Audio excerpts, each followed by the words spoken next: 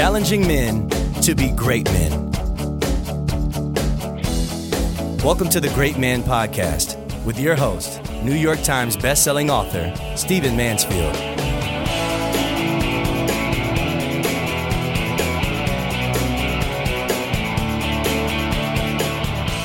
Gentlemen, let us begin. Great to have you with me here on the Great Man Podcast. Let me tell you a couple of things before I dive into my topic today. Some wonderful things are happening here at Great Man. First of all, we now have an audiobook version of Mansfield's Book of Manly Men. You'll see that on Amazon. You can download it digitally. You can buy the CDs. You can buy an MP3. This is a great new addition to the reach that we want to have for this book and impacting men. So avail yourself of it. Also, if you're a Bible reader, there is now a YouVersion devotional, now a YouVersion Bible reading plan based on Mansfield's Book of Manly Men. Pretty exciting. They take scriptures, they marry them to actual text from the book. It's a 2-week program, not very long. Listen, you want to work through this. If you're a Bible reader, you want to get your men working through this. You want to get your men's ministry or whatever it is you're involved in working through this. It's just 2 weeks, but they'll read scriptures. Those men who read this, they'll read scripture, and they'll also dive into some sample texts from the book that will then lead them on to the book if they haven't read it before. So 2 new products for you, the audiobook of Mansfield's Book of Manly Men and a YouVersion Bible reading plan based on Mansfield's Book of Manly Men. Dive in, enjoy, recommend them, get it out there on social media. Appreciate it. Hey, I want to do something unusual, something I occasionally do, but I want to answer questions today. We get lots of questions here at Great Man, and I've had lots of questions come in about some very important topics. So I'm going to rapid fire questions just as quickly as I can. You know, I can be sometimes a little long-winded because I care about these answers. I'm going to try to get as many questions in as possible and answer as many as I can here just in the next few minutes. So let's get to it. There's a man, a bunch of men, in fact, have asked me about screen time. How do you limit screen time? How do you get on top of that? So let me give you some thoughts about this. The issue of screen time really has to do with other people. If you're taking time from other people, if you're sitting there like I often see in restaurants, 4 people at a table, all of them on their cell phones, then you're being inappropriate. You need to not take time from other people. You need to not be sitting there being rude. You need to not be withdrawn from the important conversations and engagements around you. At the same time, I want to say this. Screen time alone is not necessarily evil. I think the issue is manage it and manage it in a way that it's constructive and private. I'm going to be on an airplane here in a few days to the Middle East. I'll be flying about 15 hours there and about 15 hours back. I will probably be on my iPad the whole time. Now, that sounds really unhealthy, doesn't it? But what I'll be doing is the issue. I will be, yes, reading the Bible. I will be reading books. I will be watching video. I will be listening to podcasts. I will be writing. All of it will be on my iPad, which is the only one of my 2 writing devices, my MacBook Pro or my iPad, that I will take with me. But I'm taking my iPad on this trip. So, yeah, I'll be staring at a screen probably the whole time that I'm not asleep. But I will be doing good things, productive things. The issue is not that I'm looking at a screen. I don't think that's really the issue. I use the filters and the reverse videos and so on so I don't burn out my eyes. And yes, probably of those 15 hours, I'll spend 10 on my iPad. But I'll be productive. I'll be doing a variety of things. I'll be enhanced by the time I get back. My point is not to defend screen time. My point is to say that basically our screens have become our newspapers and our books and our little mini movie theaters and our transistor radios from back in the 50s and a whole bunch of devices, and it's not wrong that you're on them. The issue has to do with other people. So use your screen, use it redemptively, use it for good purposes, use it for all the variety of purposes that are possible.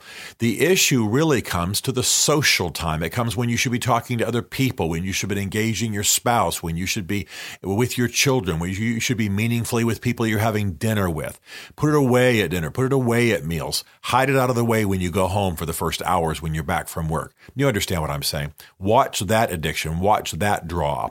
And as long as you are using it redemptively and using it as much out of sight as possible, I think you're okay. I'm not as concerned about screen time as I am about social media and screen time taking away from other important relationships. I spend a lot of time on my screens, obviously, for what I do. I'm technically on a screen right now as I record this, but what I'm doing is valuable. I trust. What I'm doing is work. I don't consider this negative screen time. So be careful about not allowing screen time to be labeled automatically negative. But what I also do now is I keep my phone, my iPad, I keep it out of view. I only use it pretty much when I'm alone. I use it in all of its multifaceted glory, and I do not let it keep me from relationships. I don't set it on the table at dinner. I don't, have it out all the time when I'm with people. I hide it. I put it away. And some people have even asked me if I even have a cell phone, and I'm really grateful for that answer. So manage it by hiding it a little bit. Manage it by prioritizing relationships, but don't feel like you have to manage it by not doing the total hours of screen time. It's all about who you're with and who you're stealing from to do your online life. Another man asked me about divorce, and he said, I'm divorced. I didn't want the divorce. My wife left me. And I want to be a good man with my children. I want to be a great man. How do I do this? Great question. I'm as opposed to divorce as a man can be, but if you have to go through a divorce, then this is actually a great opportunity for you to impact your children. First of all, go through the divorce in a way that you are not damaged and you are not given to bitterness. You're going to need to get some help. You may need to get a counselor. You're certainly going to have a band of brothers, but let your children see you go through that hard time and emerge as a man. Master yourself as a man. Get on top of your heart as a man. Thrive on the other side as a man. Don't give in to bitterness. Don't sit around and bellyache about your ex-spouse. Don't taint your children with that anger and that resentment. Okay. Second of all, when your children, if you have some kind of shared parenting arrangement, when your children come to be with you, let them step into the world of a real man. I mean, everything from take them out for big adventures, to love them well, to teach them to honor and bless their mother. You understand what I'm saying? A big-hearted man, a noble man, a man who's free of bitterness, a man who's given to adventures, a man who's serving others and living life on a large scale. Your children will be visiting your world as though they're coming to a foreign country in a sense, especially if the majority of their time is with their mother. So fine. I'm not saying try to impress them. I'm just saying build the life you're supposed to build and let them come and taste of it. One of the greatest moments I've ever had is at my 50th birthday party. My son, without being prompted at all, stood up, gave a speech, and basically said, the greatest measure of my father is how he has rebuilt and thrived on the other side of a divorce. Because as I've said publicly many times, I have been through a divorce that I did not want. And yet my son was able to see the kind of man I was at least trying to be and what I was trying to accomplish. And of course, he has become one of the primary beneficiaries of that in every way. So that is what you want to accomplish. And by the way, I know of one situation where a man is divorced, but he actually pulled in the new husband of his ex-wife and said, look, all the income free here. I'm not holding anything against you, but let's be real men impacting these children. And he's actually made his ex-wife's new husband a partner in the imprint of manhood on the children. And they read some of the same books and they talk about it and they've actually become friends. That's something I got to tell you. I'm not sure how much I'd have of that in my soul, but I admire it deeply. And if you can do that, that's fantastic. So that's the answer. It's not so much about you can't keep the divorce from happening. You can't control what your ex-wife does. What you can do is build a life and a world that your kids come into and they drink from noble manhood and they see a big-hearted man and they see a serving man and they see a man who cares about them and is free of bitterness and is rising on the other side of a divorce in a way that they admire. That's what you want. And above all things, keep away from the smallness of bitterness, okay? This next question is rather graphic. Be warned, parents, women listening. A man asks me about how do you break the cycle of masturbation in your life? Okay, I want to say some words I want you to remember forever. ConquerSeries.com. There is a fantastic program just about this, just about porn, just about all of this secret life of sexual addiction that is really good. It's a combination of higher truth and mind science. I really want you to get it. This is my main answer to this question. Conquer Series. Conquer, just like the word conquer, conquer Spain or Spain conquering. ConquerSeries.com. Brilliant stuff. You need it. You need to digest it. Pull together your band of brothers and get this stuff into your souls. But let me give you briefly what I believe about this. First of all, you'll hear me say, and you've heard me say in other podcasts, that Secret Life of Porn and Masturbation is just divorce training. It's a horrible training of your life for overstimulation and for stimulation by things that aren't real. Some guys think, well, I'm doing this until I get married. No, you're going to be doing this after you get married, and it could very well ruin your marriage. So here are some practical truths. The fact is that we rehabituate in about 21 days. It takes about 21 days for the brain synapses to learn new patterns over the patterns you've previously taught them. If every day at 8 o'clock in the morning I had 5 Oreos, after about 21 days, my body would actually want and desire and begin to develop a low-level addiction to Oreos at 8 o'clock every morning. Whatever you habituate the brain to, it develops the brain synapses to accommodate that, and this is what the biological side of habit is. So there's certainly the moral side, but then even after you've embraced a new moral vision, which obviously this man has, and asking how do he get out of the cycle of masturbation, then you still have to retrain the brain. So what I want you to do is think in terms of those 21 days, okay? Obviously get your guys to hold you accountable. Tell them what's going on. This will break up some of the shame and get it to be a battle that other guys can kind of hold you accountable to, and you won't just be alone. But what I want you to do is when you feel the temptation to go and masturbate, do something else. Now that sounds silly, like I'm saying, well, just don't do it. What I'm saying is do something specific that's different. I know a guy who had a horrible private life of porn and masturbation. He wanted to rehabituate his brain. So he lived in a house with a basketball court in the backyard, and so literally in a place with great weather. So every time he wanted to go into the bathroom or bedroom or wherever and do his private stuff, instead, this was just his choice, by the way. It wasn't anything I recommended. He'd go and shoot hoops. So what he was doing was retraining his brain. Every time he felt that temptation, he retrained his brain. Over time, that desire not only went away in general, but it obviously what he was doing was rehabituating. So he still had sexual desire. Men are always going to have sexual desire, but he didn't think sexual desire equals masturbation. Sexual desire equals porn. So instead, what he did was he rehabituated his brain. Now, it wouldn't really have mattered that much if he'd gone and hammered nails, or if he'd gone and emptied the dishwasher every time he felt those desires, or if he'd run a mile. The point is, do something else, do something specific else, and do it every time. Retrain the brain in a completely different direction. I know a guy who starts to read. Now, that's a little bit quiet and passive for some guys who are feeling strong sexual urges. Most guys need to do something physical. I know some jock types who drop down and start doing push-ups. I know one guy, because he works at home, literally gets into a cold shower every time. Now, I don't know that that's that productive, because he's not going to ultimately do that. But what he's attempting to do is get the brain used to doing something different when it's used to masturbating and looking at porn. You can retrain your brain. And by the way, this Conquer series is really, really going to help you with that. Okay? So get the Conquer series, get accountable, do something else when you feel the temptation, specifically something else. What you're doing is not just, oh my gosh, I feel tempted, I need to go and create pain, or I need to go and get distracted by cleaning the house, or whatever, working in the garage. No, what you're trying to do is force the brain to build synapses in a different direction. And by the way, if that thing you're doing is something new, that's even better if you can do it that way. Okay? Some questions for me.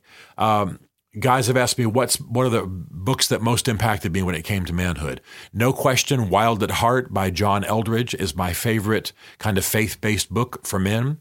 The most important academic book, though, the most important book in terms of understanding what the downward trend of manhood is in our times, is called The Feminization of American Culture by Ann Douglas. Ann Douglas is a scholar at Columbia, very eminent on other subjects, but she's written this amazing book. It's still in print. You can still get it, although it's not widely out there and available. But The Feminization of American Culture by Ann Douglas. Really, really good. Some guys have asked some grooming tips. I once did a podcast, and I will again, on some grooming ideas, although I got to tell you, if you're getting your grooming ideas from me, you're probably in trouble. But still... Excuse me. Here are some grooming tips that some guys asked me about. What's the number one grooming? What's the biggest good idea you've had about grooming? Two things. One is I switched from shaving cream to shaving oil, and it's made a huge difference. Some guys are surprised to find that shaving oil is of any good. It's something that people used more in the Victorian era. It's come back into style. I have little bottles, tiny bottles, about the size of my thumb, of shaving oil. Literally 4 or 5 drops does my entire beard, and I have a thick beard. It's better for travel. It's better for hydrating the skin. I get a better shave. I do it in the shower, and I find it to be wonderful. You don't have these big cans going around. Traditional shaving cream dries your skin. So this is more efficient. It's more compact.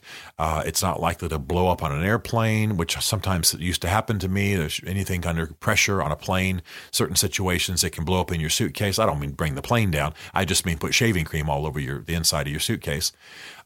I find it to be amazing. The other thing is that I have trimmers. I have these little electric trimmers. I have 2 homes, one in Nashville, one in D.C., have one in each, have one in my suitcases. Really make a difference. Trimming, tending yourself, eyebrows, nose hair, ear hair, whatever, makes a huge difference. And so these things are only like $15, $16 on Amazon. I have maybe 4 or 5 of them. Those have made a huge difference. Some guys have asked me what deodorant I use. Don't mind telling you, I use Mitchum Sport unscented because if I end up, for whatever reason, not using any for a while, it's fine for a couple of days. It's so strong that you're actually fine if you don't even put any new on for a day or two. So I like it. I don't have any particular problem in that area of BO, but I just want to make sure I don't ever bust out. And so I use Mitchum Sport. And then guys have asked me what I use to shave. I would love to use a straight razor every day. I would love to, do it the old cowboy style, but I can't do that because I travel so much. Whatever I use, I want to use consistently. So I really can't use electric razors. And I, of course, can't take what looks like a knife on an airplane. So I use the Extreme 3 disposable razors. Really quality, really good. Again, if I would do something else, except that I'm traveling about half my life, and so whatever I use at home, is what I want to use on when I travel, because I don't want to have 2 systems. And again, you can't take a sharp object on a plane. I usually don't check luggage if I can avoid it. And you often, where I travel, they don't let you take electronic devices either. So I've just settled into using Extreme 3. Okay, and then finally. Some guys have asked me, what are my biggest challenges as a man? What are my biggest challenges as a man? And I'll tell you what they are. The number one challenge, in kind of a positive sense, is that I don't get enough adventure. I'm a guy who has skydived. I am a guy who has scuba dived. I have sailed, out on the ocean, long trips on the ocean. I like adventure, but just my life as it's currently configured, with lots of speaking, lots of work in offices, lots of television stuff, lots of planes, trains, and automobiles kinds of thing. I don't have as much adventure. I work out hard, but I'd love to do a hunting trip a year. I'd love to sail, somewhere at length. I'd love to do more of that kind of stuff. Now I can ride horses, or I can, I've done other things like that. I shoot, but I don't have as much adventure in my life as I would like. I have a very good life, but that's one thing I'm missing. And I'm going to try to see if I can up that in the years to come. And in terms of internally as a man, one of the hardest things for me, and I really don't know why, because I don't feel like I'm this small and snarling, but forgiveness is my biggest problem. I feel like my soul sometimes is coated by Velcro. Offenses stick, not minor offenses. I'm not offended easily, and I'm a pretty easygoing, happy guy and pleasant to be around. I think. I hope I'm not complimenting myself too much there, but I think I'm an easygoing guy. But betray me, wrong me in a major way, show me friendship and then reverse. I have a hard time coming back from that. I really, really do. I've had a couple of friends who have had horrible things, criminal things happen to their families, and they've ended up going to the prison and forgiving the person who had killed a daughter or raped a wife. I just sit in awe and look at that kind of thing. both as a Christian and as a man, I want to be a man who's more forgiving. And again, I'm not snarling and angry and, bitter and, sitting in my office, concocting bombs to mail to people or something. I just know in my heart, even though I might treat these people well, that I haven't fully let go of it. And it's one of the challenges of my life. Frankly, I haven't been betrayed or hurt in major ways that much. But when it happens, I have a hard time coming back from it. So that's where it is with me. And that's how I've been deeply, deeply impacted by that. Now, listen, I want to remind you, audiobook of Mansfield's Book of Manly Men, YouVersion reading plan, Bible reading plan based on Mansfield's Book of Manly Men. Get it. Also, send us questions. I'll be doing this from time to time. I love getting questions from you. I love answering them rapid fire. You probably had to slow down the audio speed on this podcast so I could get everything in. But hang with us. Pull in. Some exciting things are happening with Great Man. We're going to be talking about it more, but send us your questions. And every so often, I'll do one of these Q&A podcasts. Great to have you with me.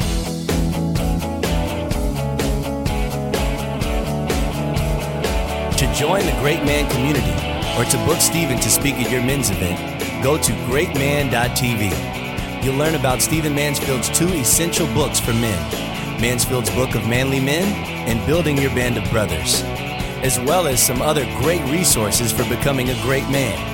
The Great Man Podcast is a Mansfield Group production.